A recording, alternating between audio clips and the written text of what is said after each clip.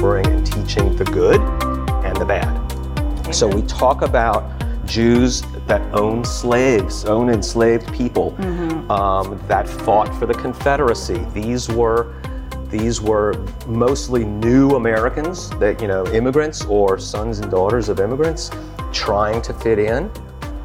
Oftentimes immigrants are the lowest rung of the ladder.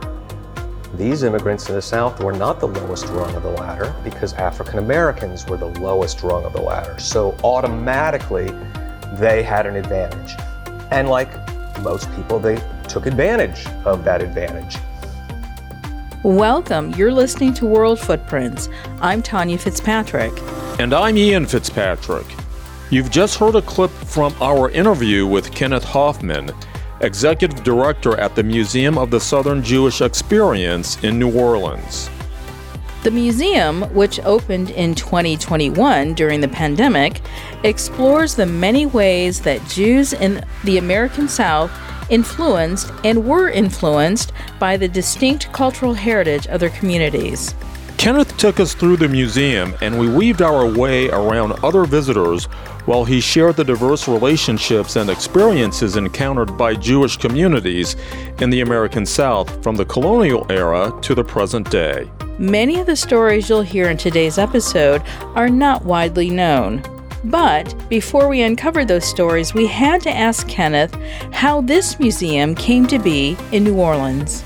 Well, this is a reboot of a museum that existed previously in the state of Mississippi at a Jewish summer camp in the middle of Mississippi. So right there, that phrase is very strange to some people. A Jewish summer camp in Mississippi? But it's true. In the 1980s, when small-town Jewish populations across the South were disappearing because the children were going off to college and not wanting to return to the small town, they wanted to be in Atlanta or Nashville or New Orleans or Dallas. So the towns were disappearing, so the camp served as a repository for a lot of the religious artifacts and items from synagogues. And they built a little museum at the camp. But it was very much for the campers and their parents. It was very sort of inward looking. They closed that museum in 2012, and they decided to make a museum that was more outward looking. And they looked for a city that had a lot of tourists coming through, that had a lot of Jewish history, and that had a lot of support for this kind of a museum. So New Orleans was chosen, and we set about to recreate them, not even recreate it, because it's a totally new museum. It's modern, it has new artifacts, it has an expanded mission. And we managed to open it right in the middle of the COVID pandemic. Of course you did. We were delayed a little bit from when we wanted to open, but we finally got it open. Wow, well, and it's thriving. We walked in and there were a ton of people here. So We've got a great group of senior citizens in here from a local place, and we just love welcoming locals, tourists, Northerners, Southerners, Jews, non-Jews, everyone's welcome. Excellent. So Kenneth, given that we're here in New Orleans, and when we think about the Jewish population in America, we don't always think about the South in terms of that experience. What is unique about the Jewish experience in this region of the country? Well, I like to use the metaphor or the story. If I ask 10 people what their vision of immigration to the United States is, 9 out of 10 are going to say Ellis Island.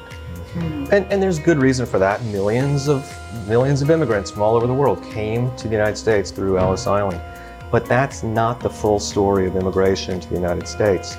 People did come to other regions, and the South is one of them. So what we're trying to do is to expand people's understanding of what it means to be a Southerner, what it means to be Jewish, and ultimately what it means to be an American.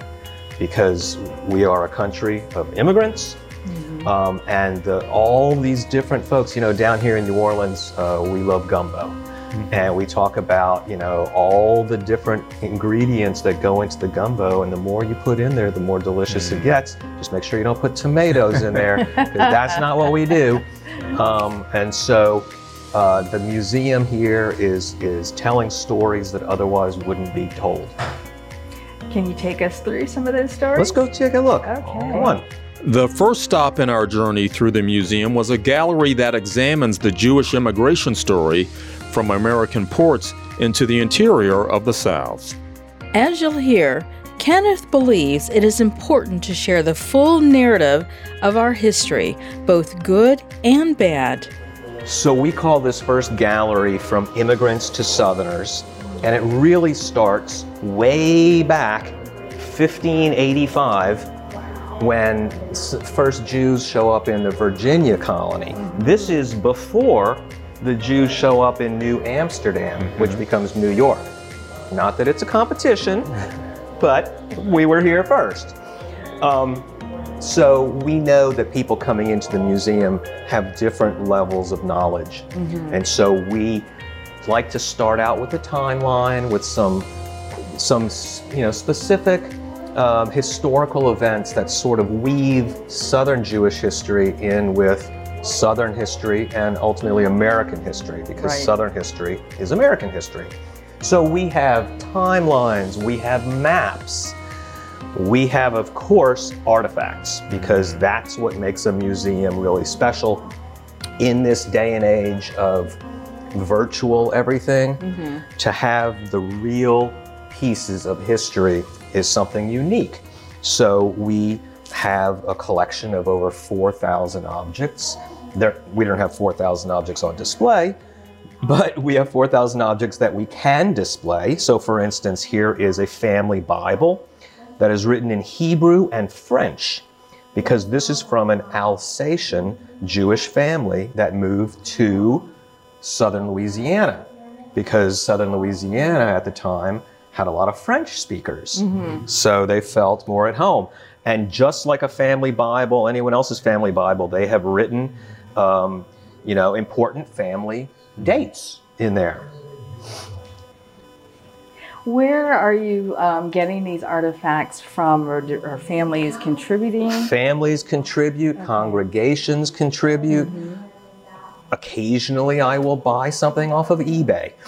Oh, goodness. Things like old postcards that show storefronts or synagogues, things like that. This is a traveler's trunk, an immigrant's trunk. I spoke about Ellis Island earlier. Galveston, Texas was the Ellis Island of the South, and 10,000 Jews came through Galveston between 1907 and 1914 purposefully. They were rerouted from the Northeast, which was getting overcrowded.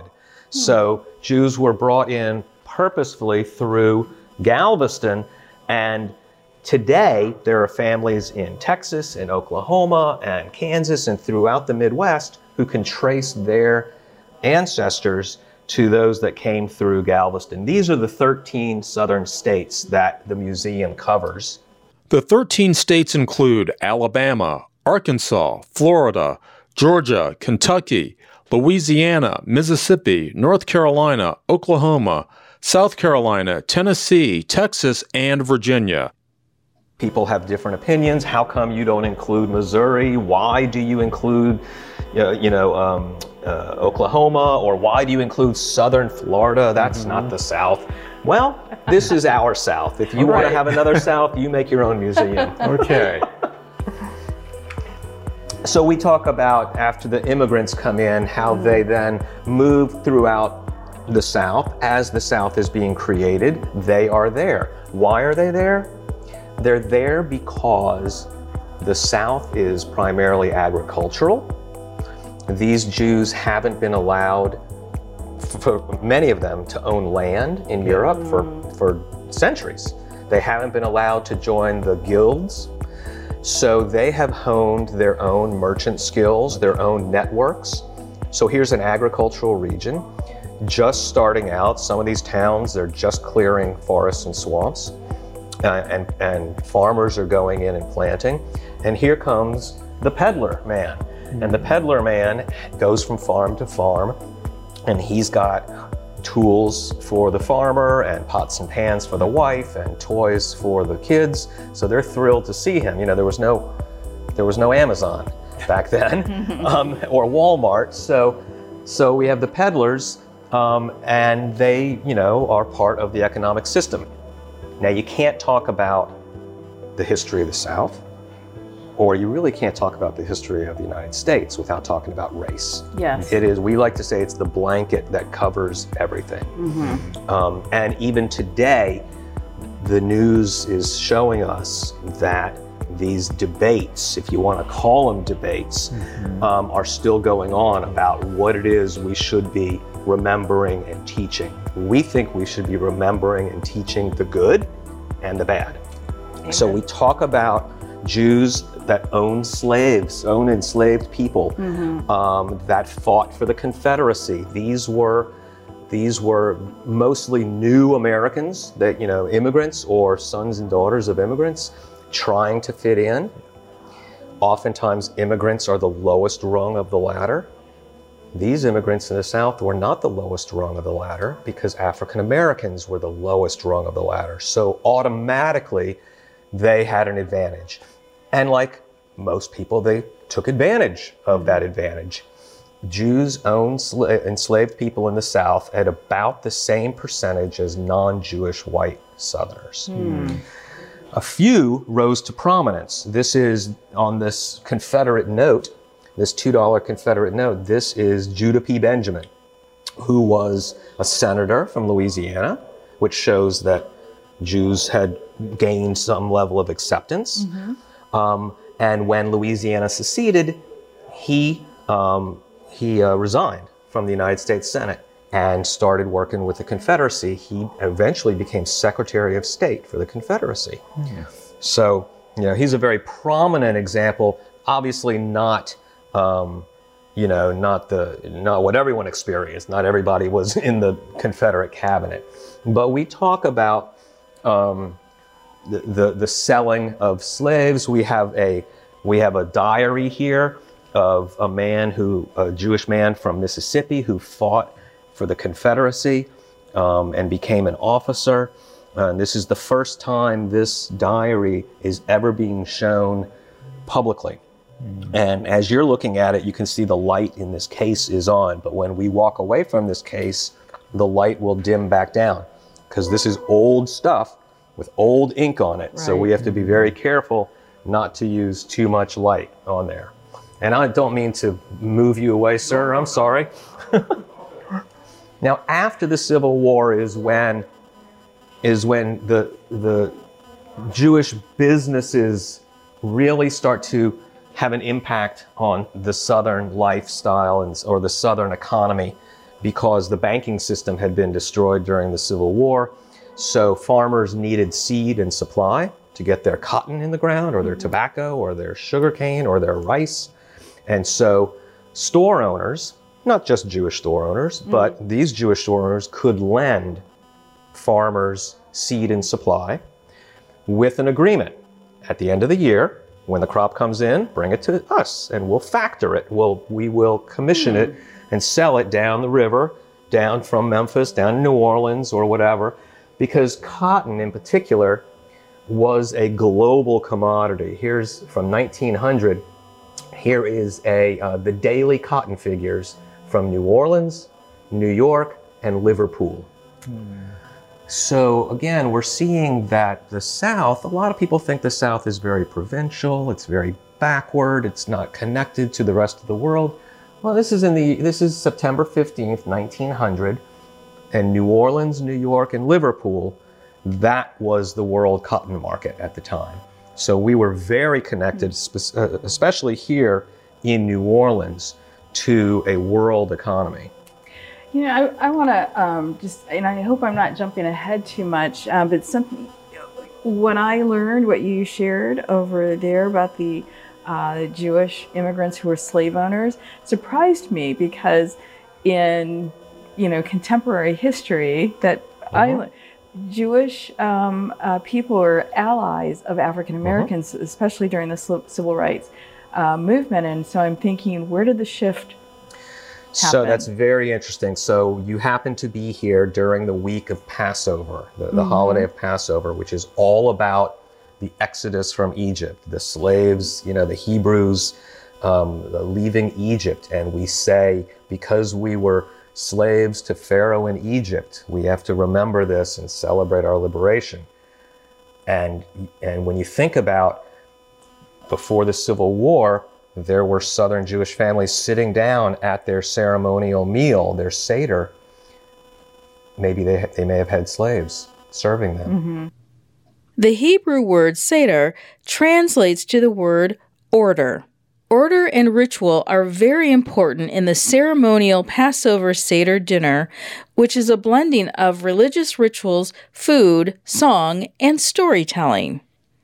So it's a very sort of a dissociative idea, like how could that be? But then you look at anyone who reads the Bible and sees some mixed messages, and I don't want to get religious, so to speak. Right. But there are about freedom and God's children, but then there's also rules about how to treat your slaves.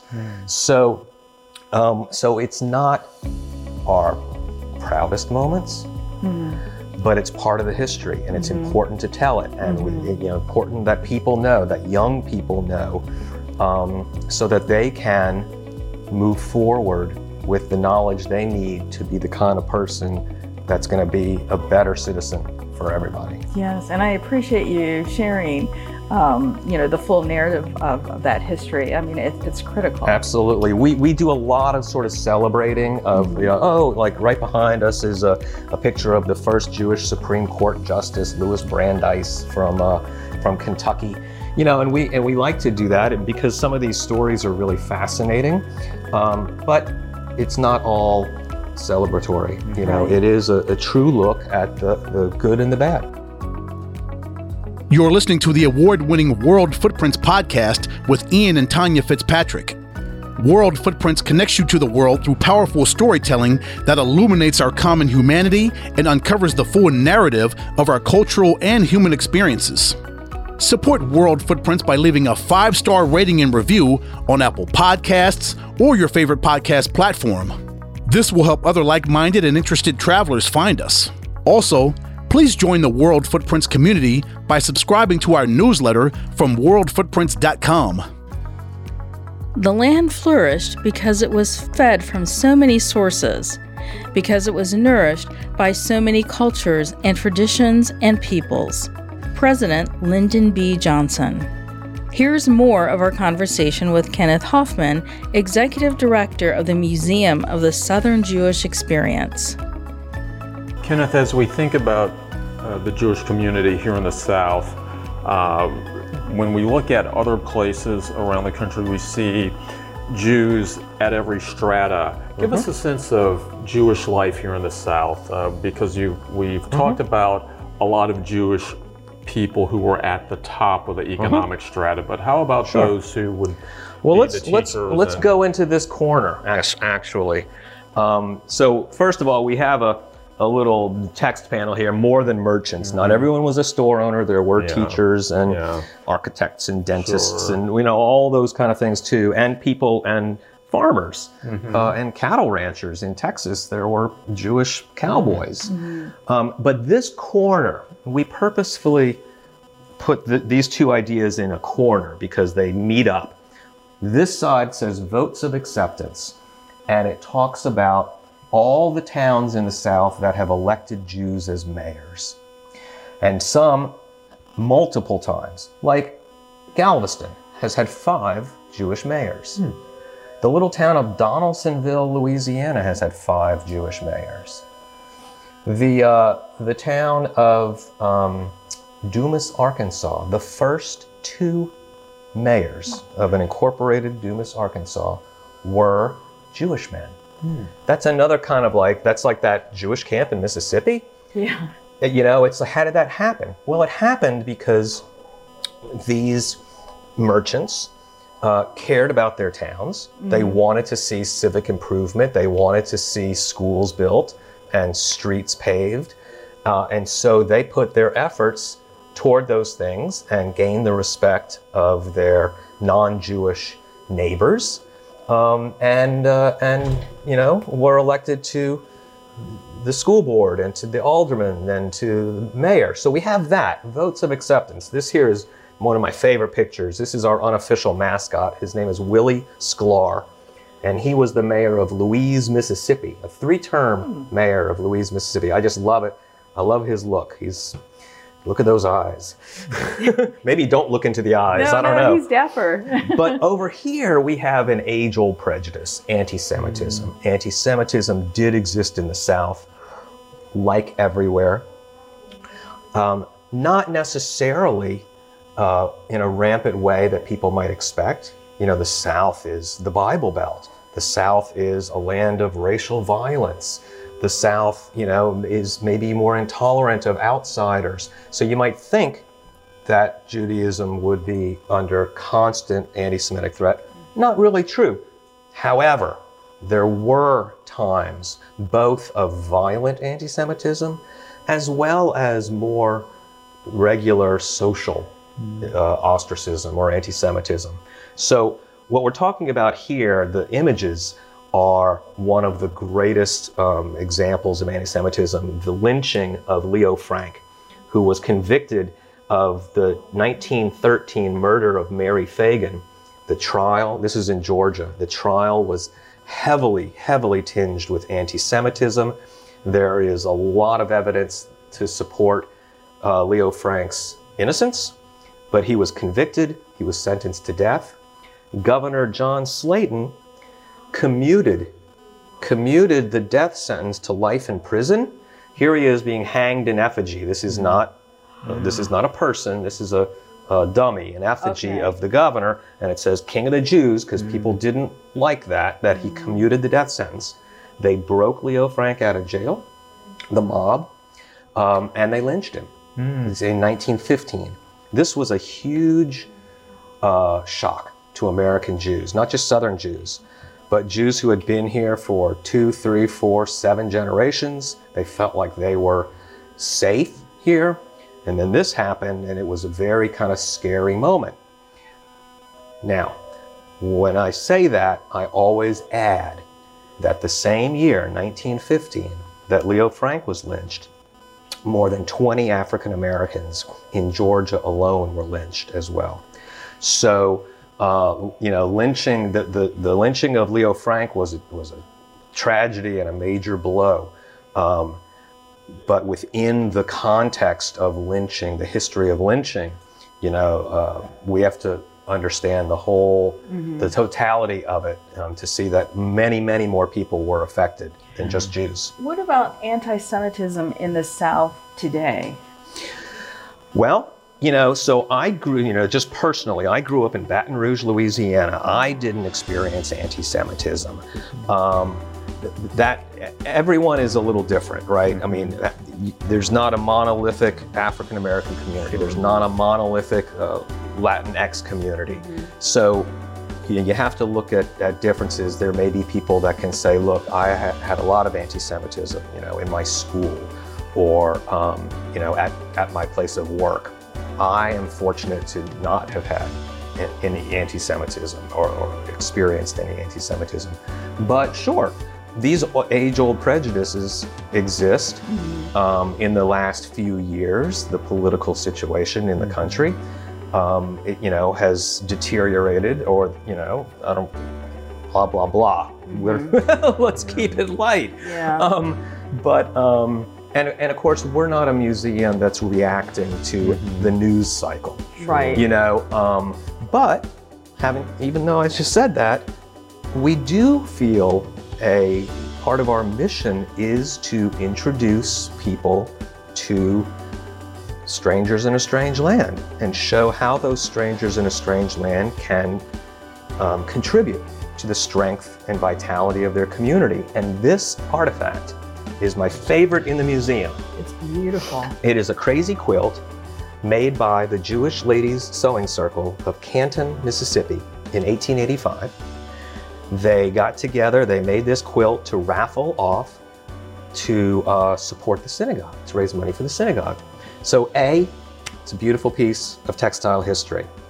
But even more importantly, B, it is a metaphor for people coming together, adding their talents, their time, their effort to create something that then benefits the community. And that's sort of the metaphor. If you're walking through here and you're not Jewish, you're not from the South, whatever, that's the message that you have something to contribute to your community, just like Jews have, throughout American history. And we revisit this metaphor at the end of the exhibit, where we let people sew their own quilt square. By sew, I'm making little air quotes because it's electronic. Right. But let's go see a little more, Okay. and we'll get to that. Kenneth takes us into the next gallery that showcases the foundations of Judaism and the diversity in Jewish beliefs and practices. And it's really a Judaism 101. What are the holidays? What are the life cycle events? What do Jews believe? How do they practice? And so for folks who aren't familiar with the religion itself, that's what this gallery is for. Of course, all of the artifacts in here are from the South, from Southern families or congregations.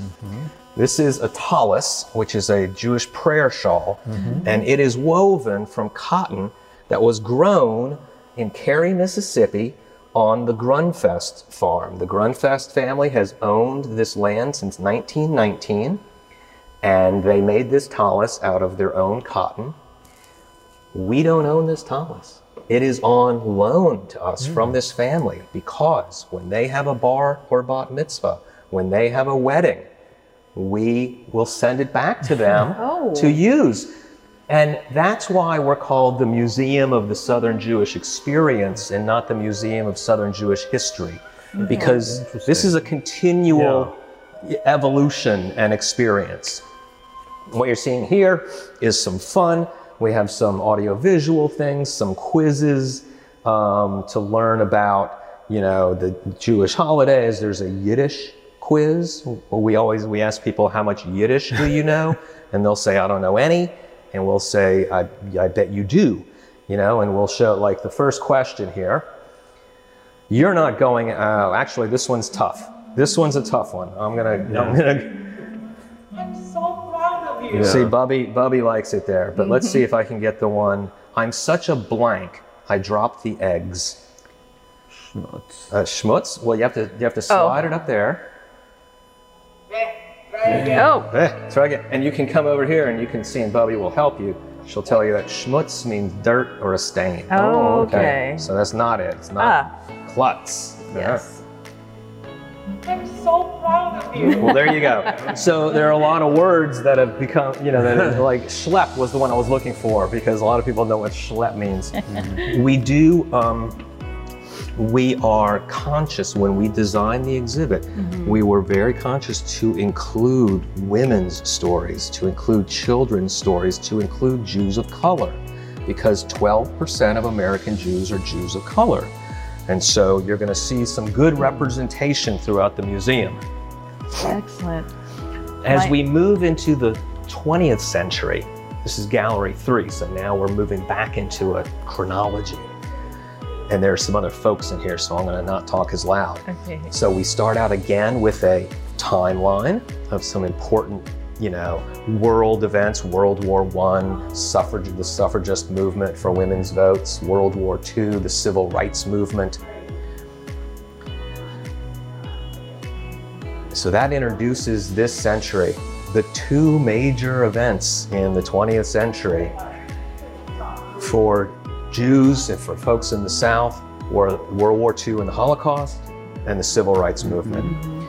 And we introduce our two galleries about those topics here with this photo of Ernst Borinsky teaching students at Tougaloo College in Jackson, Mississippi. Ernst fled Germany when Hitler kicked all the Jews out of the universities.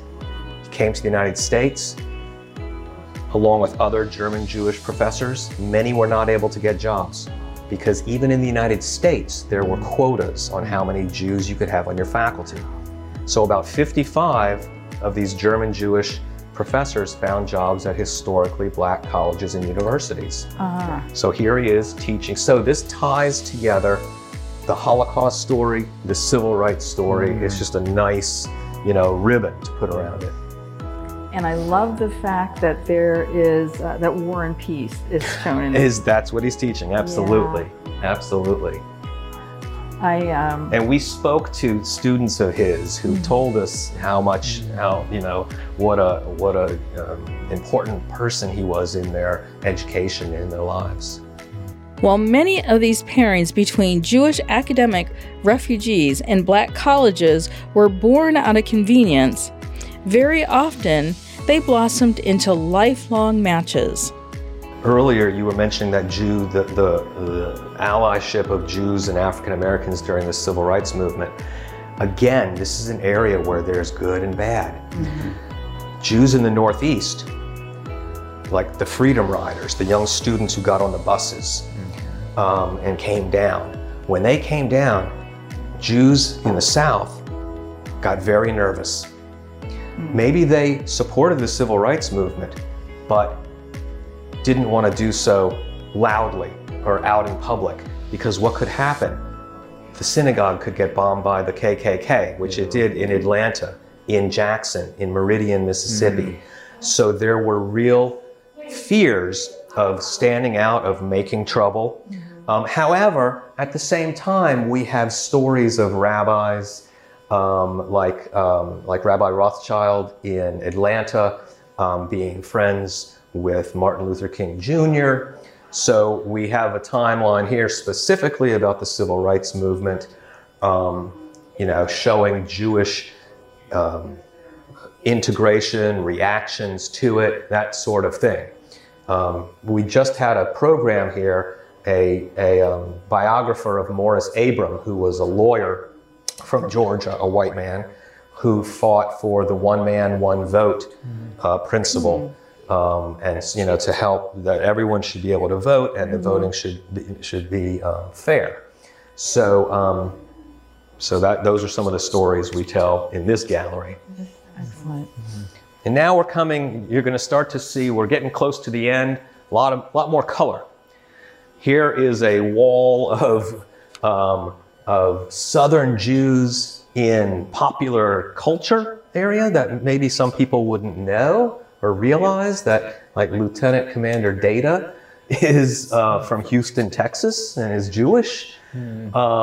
So Tony Randall from The Odd Couple is from Tulsa, Oklahoma. So the idea is just that there are people who have participated in our national life, our national cultural life, who grew up Jewish in the South and have some great stories.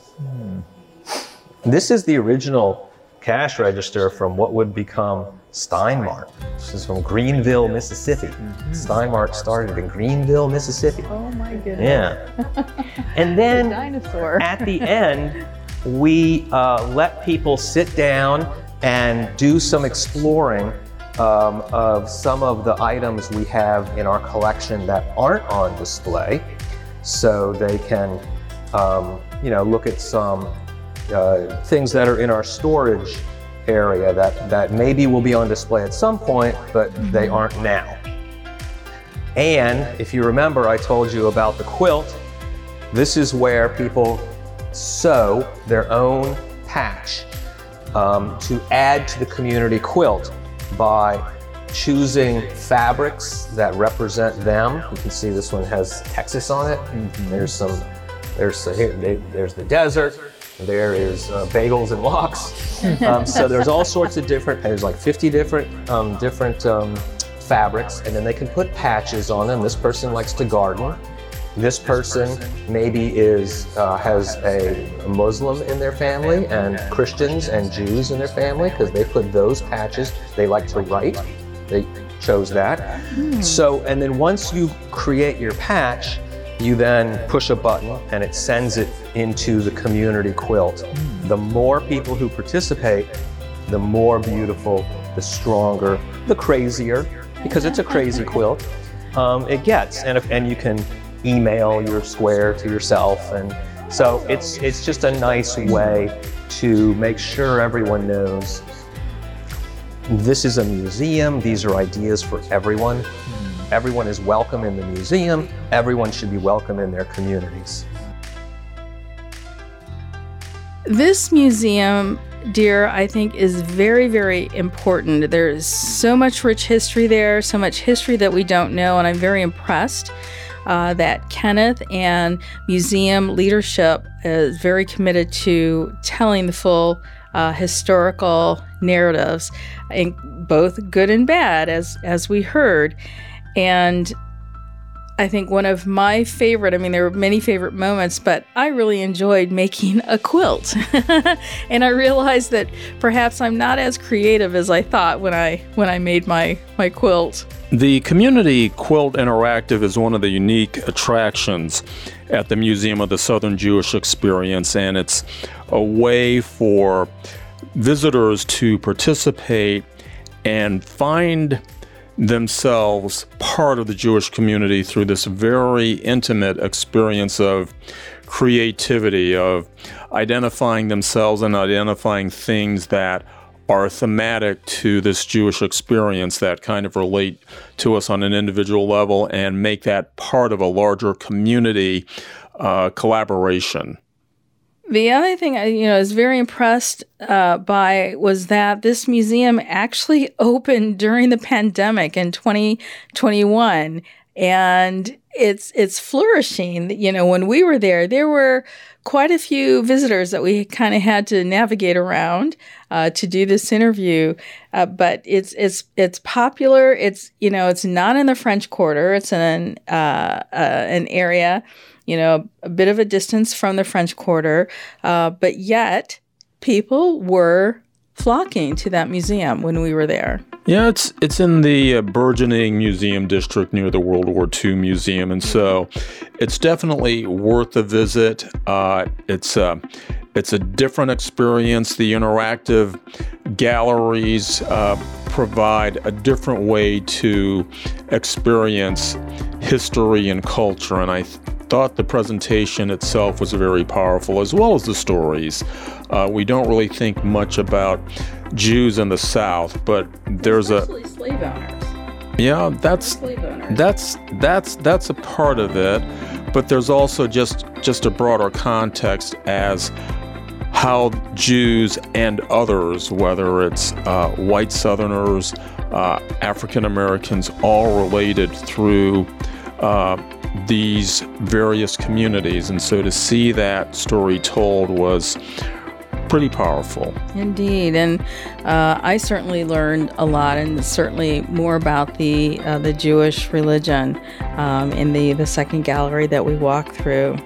Viktor Frankl once said, "Then I guessed the meaning of the greatest secret that human poetry and human thought and belief have to impart.